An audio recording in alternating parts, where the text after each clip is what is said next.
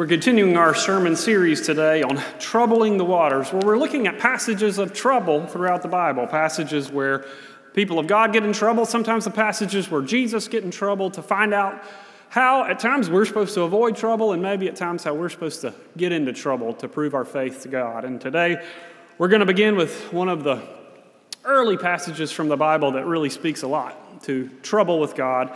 That passage from Genesis chapter 3, verses 1 through 24, that story from the Garden of Eden.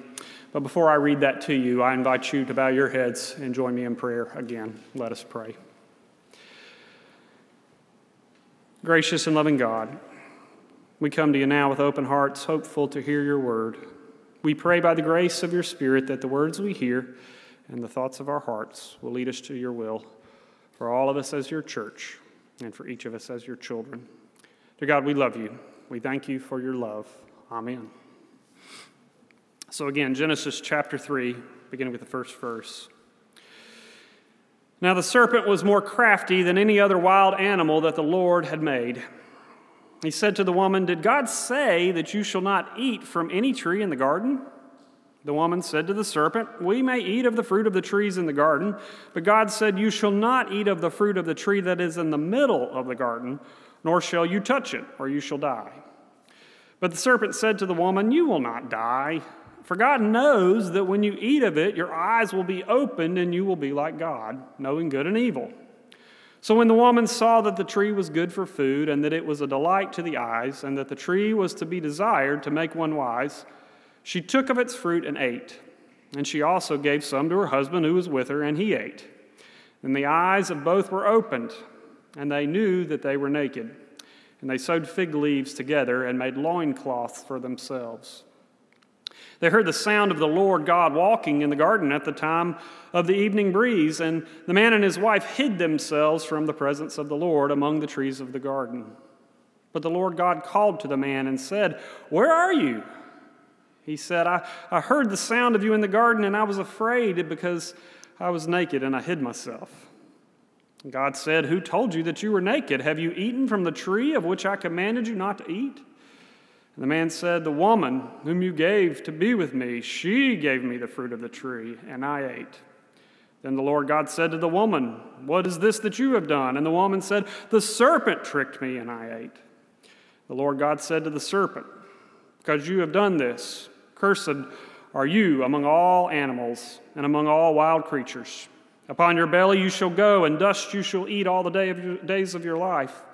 I will put enmity between you and the woman, and between your offspring and hers.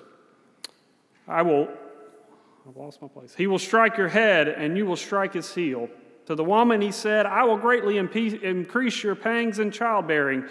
In pain you shall bring forth children. Yet your desire shall be for your husband, and he shall rule over you.'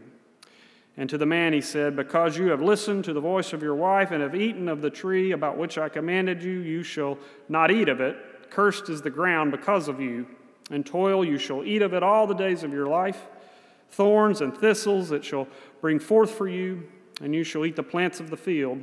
By the sweat of your face you shall eat bread until you return to the ground, for out of it you were taken. You are dust, and to dust you shall return.' The man named his wife Eve because she was the mother of all the living. And the Lord made garments of skins for the man and for his wife and clothed them. Then the Lord God said, 'See, the man has become like one of us, knowing good and evil. And now he might reach out his hand and take also from the tree of life and eat and live forever.'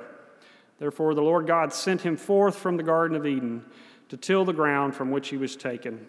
He drove out the man, and at the east of the Garden of Eden he placed a cherubim, a sword flaming and turning to guard the way to the tree of life." This is the word of the Lord. Thanks be to God.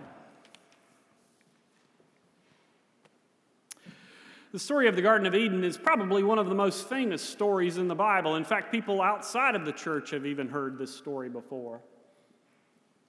There are many people, in fact, who have gone searching for the Garden of Eden, trying to find it in the world around them, to try to find the actual location of where this Garden of Eden might have been.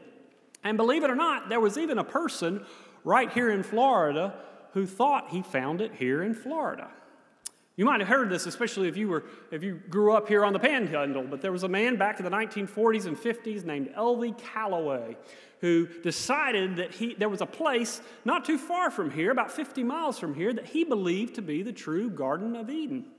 He was a very interesting man if you read about him. He was a lawyer for many years of his life. He also dabbled in politics a little bit. He had been turned on and off by the church throughout his life, but he got involved with a mystical person, a spiritual advisor that told him to come up here and buy some land here on the Panhandle and then wait for God to tell him what to do. And so that's what he did. He came up just about 50 miles from here, a little town called Bristol, not too far from here, right along the Apalachicola River. And it was there that he, using his own logic, using his own reason, decided that there was something special about this land. He saw the Torreya trees there that you might have heard of that are not too far away. Trees that are actually endangered trees, but are also prehistoric trees. They date back to before the last ice age. And he saw those trees and began to think, this sounds a lot like that gopher wood that was in the Bible that was used to build Noah's Ark.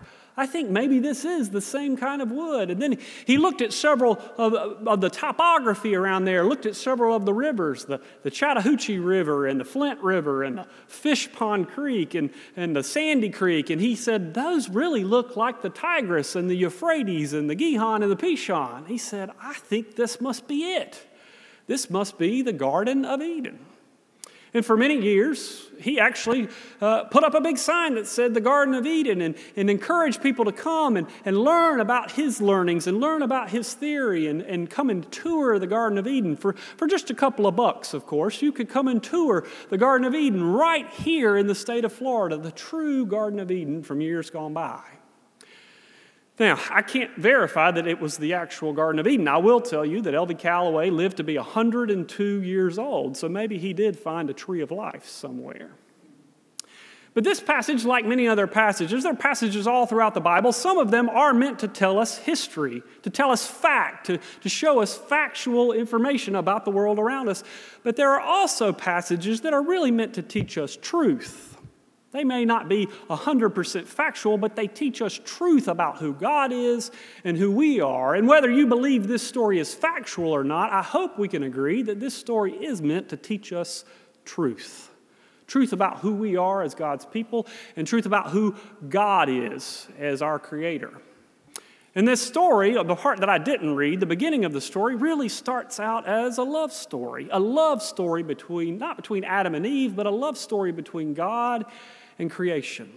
God loves this creation that God has made, and God loves humanity most of all. God loves the person and gives this person so many gifts. We can see that love right off the bat by giving the person life, first of all and most of all, but also giving the person meaning and purpose with their life, by giving them the responsibility of all the creation to care for this creation that God has made.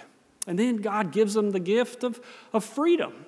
The freedom from want, the freedom from worry, the freedom to have everything that they need without any kind of worry or toil whatsoever. God gives these incredible gifts to the people of God because God loves them so. God gives them this freedom all except for one thing.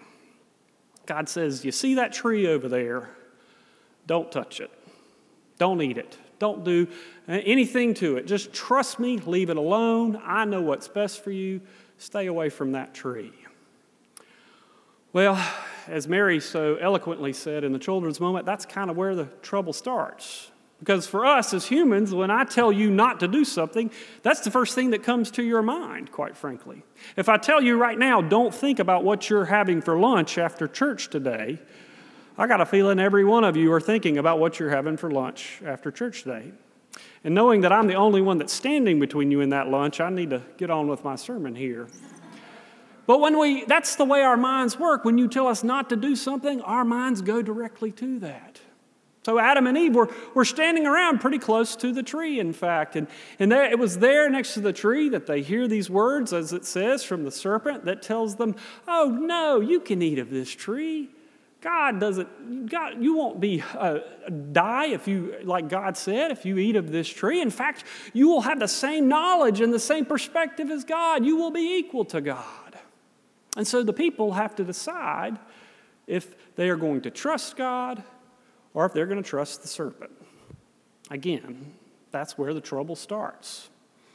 That's really, Reinhold Niebuhr says that's the definition of anxiety, is when we have freedom with a little bit of limitation.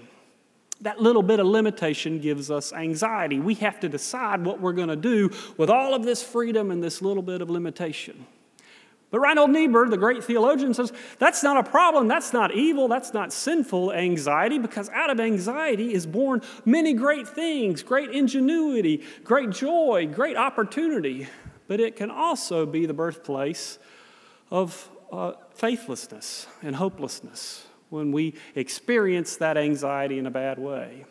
People ask, why in the world would God put this tree right in the middle of the Garden of Eden? It was to give birth to something new, to give birth to faith, to give birth to the opportunity for these people to have faith, not to be demanded or commanded to like slaves to do something or another, but instead to have the opportunity to choose whether they will trust God or to choose whether they will trust themselves. Faith is given birth right there in the midst of the Garden of Eden. And of course, Adam and Eve don't choose the right way. What happens is they take a bite out of that fruit. As you know the story so well, they take a bite out of that fruit, but instead of gaining the same insight and knowledge as God, it turns out that serpent was lying. They gained the knowledge and insight of broken people. People who see themselves for the first time, not as God sees them, but as the broken, limited people that they truly are. And that causes them to be ashamed of themselves. And that happens to us every single day. We have that choice all the time of how we're going to look at the world.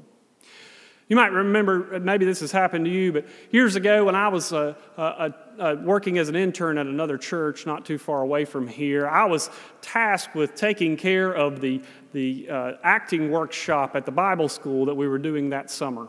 Now, I have absolutely no acting skills whatsoever, but I was the summer intern, and so I decided to do it. We had all the other children who could probably sense my own anxiety, and so they were a little bit shy as well. All of them except for one young child, a young man named Ryan. Ryan was not anxious at all. Ryan was excited about being put on display. Ryan loved to sing loud. Ryan made his own dance moves. Ryan was excited about being up in front of everybody. He was excited about being the center of attention, and he was, quite frankly, a little obnoxious, if I'm honest with you. But what Ryan did was, because he was so loud and boisterous, he gave some confidence to the other kids, and we ended up doing a pretty good performance. That Sunday after Bible school, we sang a few of the songs. It was a great day. People clapped for the kids. They were proud of what they had done. And in fact, Ryan's father stood up there with a camcorder that had a VHS tape in it and taped everything that we did. And after church, he invited us all to come over to their house to have lunch and celebrate Bible school and watch that little video. So we all gathered in the living room, started watching that little video, chuckling, watching as Ryan made up his own dances and was singing real loudly and making up his own songs as we went. I looked around the room at all the people watching and chuckling. I didn't see Ryan anywhere. And finally, I peered back, and he was hiding behind the couch. I walked around and asked him what was wrong, and he said, I don't want to look at myself anymore. Please tell my daddy to turn off the video. It was the first time in his life where he had seen himself from another perspective, and he was ashamed.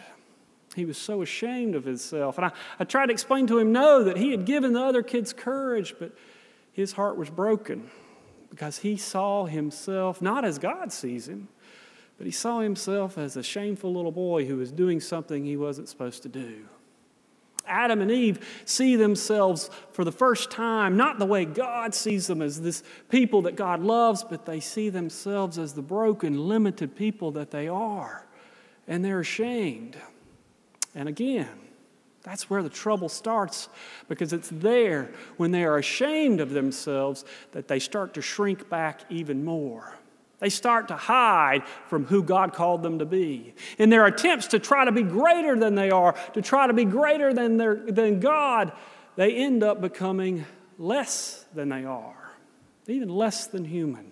They start to shrink back from all those things that God asks them to do, those responsibilities, those gifts that God had given to them. They shrink back and hide because they don't want anybody to see them fail. And I have to tell you, we have those same opportunities every single day. We're asked to do things that God has given us responsibility for every single day, but we now see ourselves as the broken, limited people that we are, and so we far too quickly throw up our hands and say, I can't do that. That's too big for me. We look at the problems around us in this world, our world itself, the environment that we certainly use and abuse as human beings, and people say, we need to take care of it, and we throw up our hands and say, oh, it's too big for me. Or we look at our neighbor who God has called us to love as ourselves, and we see violence and hatred and prejudice and racism, and we throw up our hands and say, oh no, I can't do that. That's too big for me. We see those people around us who are hungry and homeless, and we have every resource that we need to help them, but we throw up our hands and say, oh no, not me. That's not who I'm called to be. And we hide from those gifts, hide from those responsibilities that God gave us back at the beginning of creation. That life, that purpose, and that freedom. We have those questions are asked to us every single day, if we will hide or if we will be who God has called us to be. I had an opportunity like that this past week, in fact, and I was pretty close to hiding myself.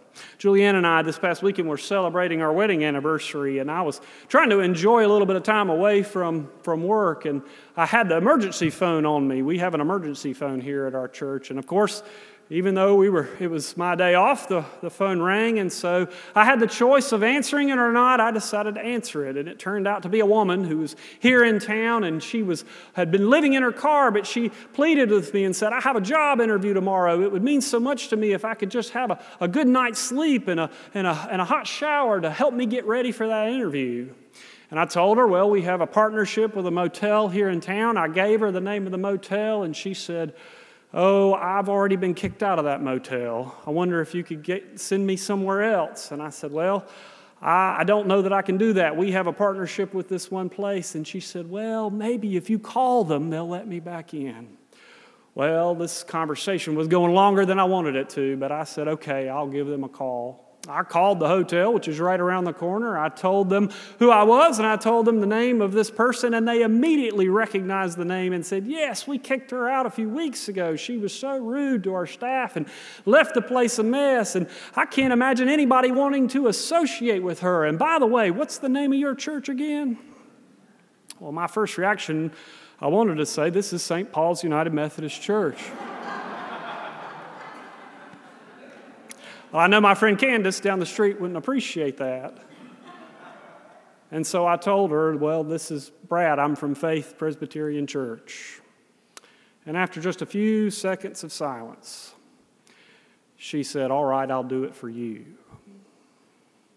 And I realized maybe I have more power here than I thought I did. It scared me a little bit. Now, the point of that story is not to tell you about how influential we are. In fact, I don't even know if the woman got the job. I don't even know if she went to the interview, quite frankly. The point of the story is I had lots of opportunities to hide.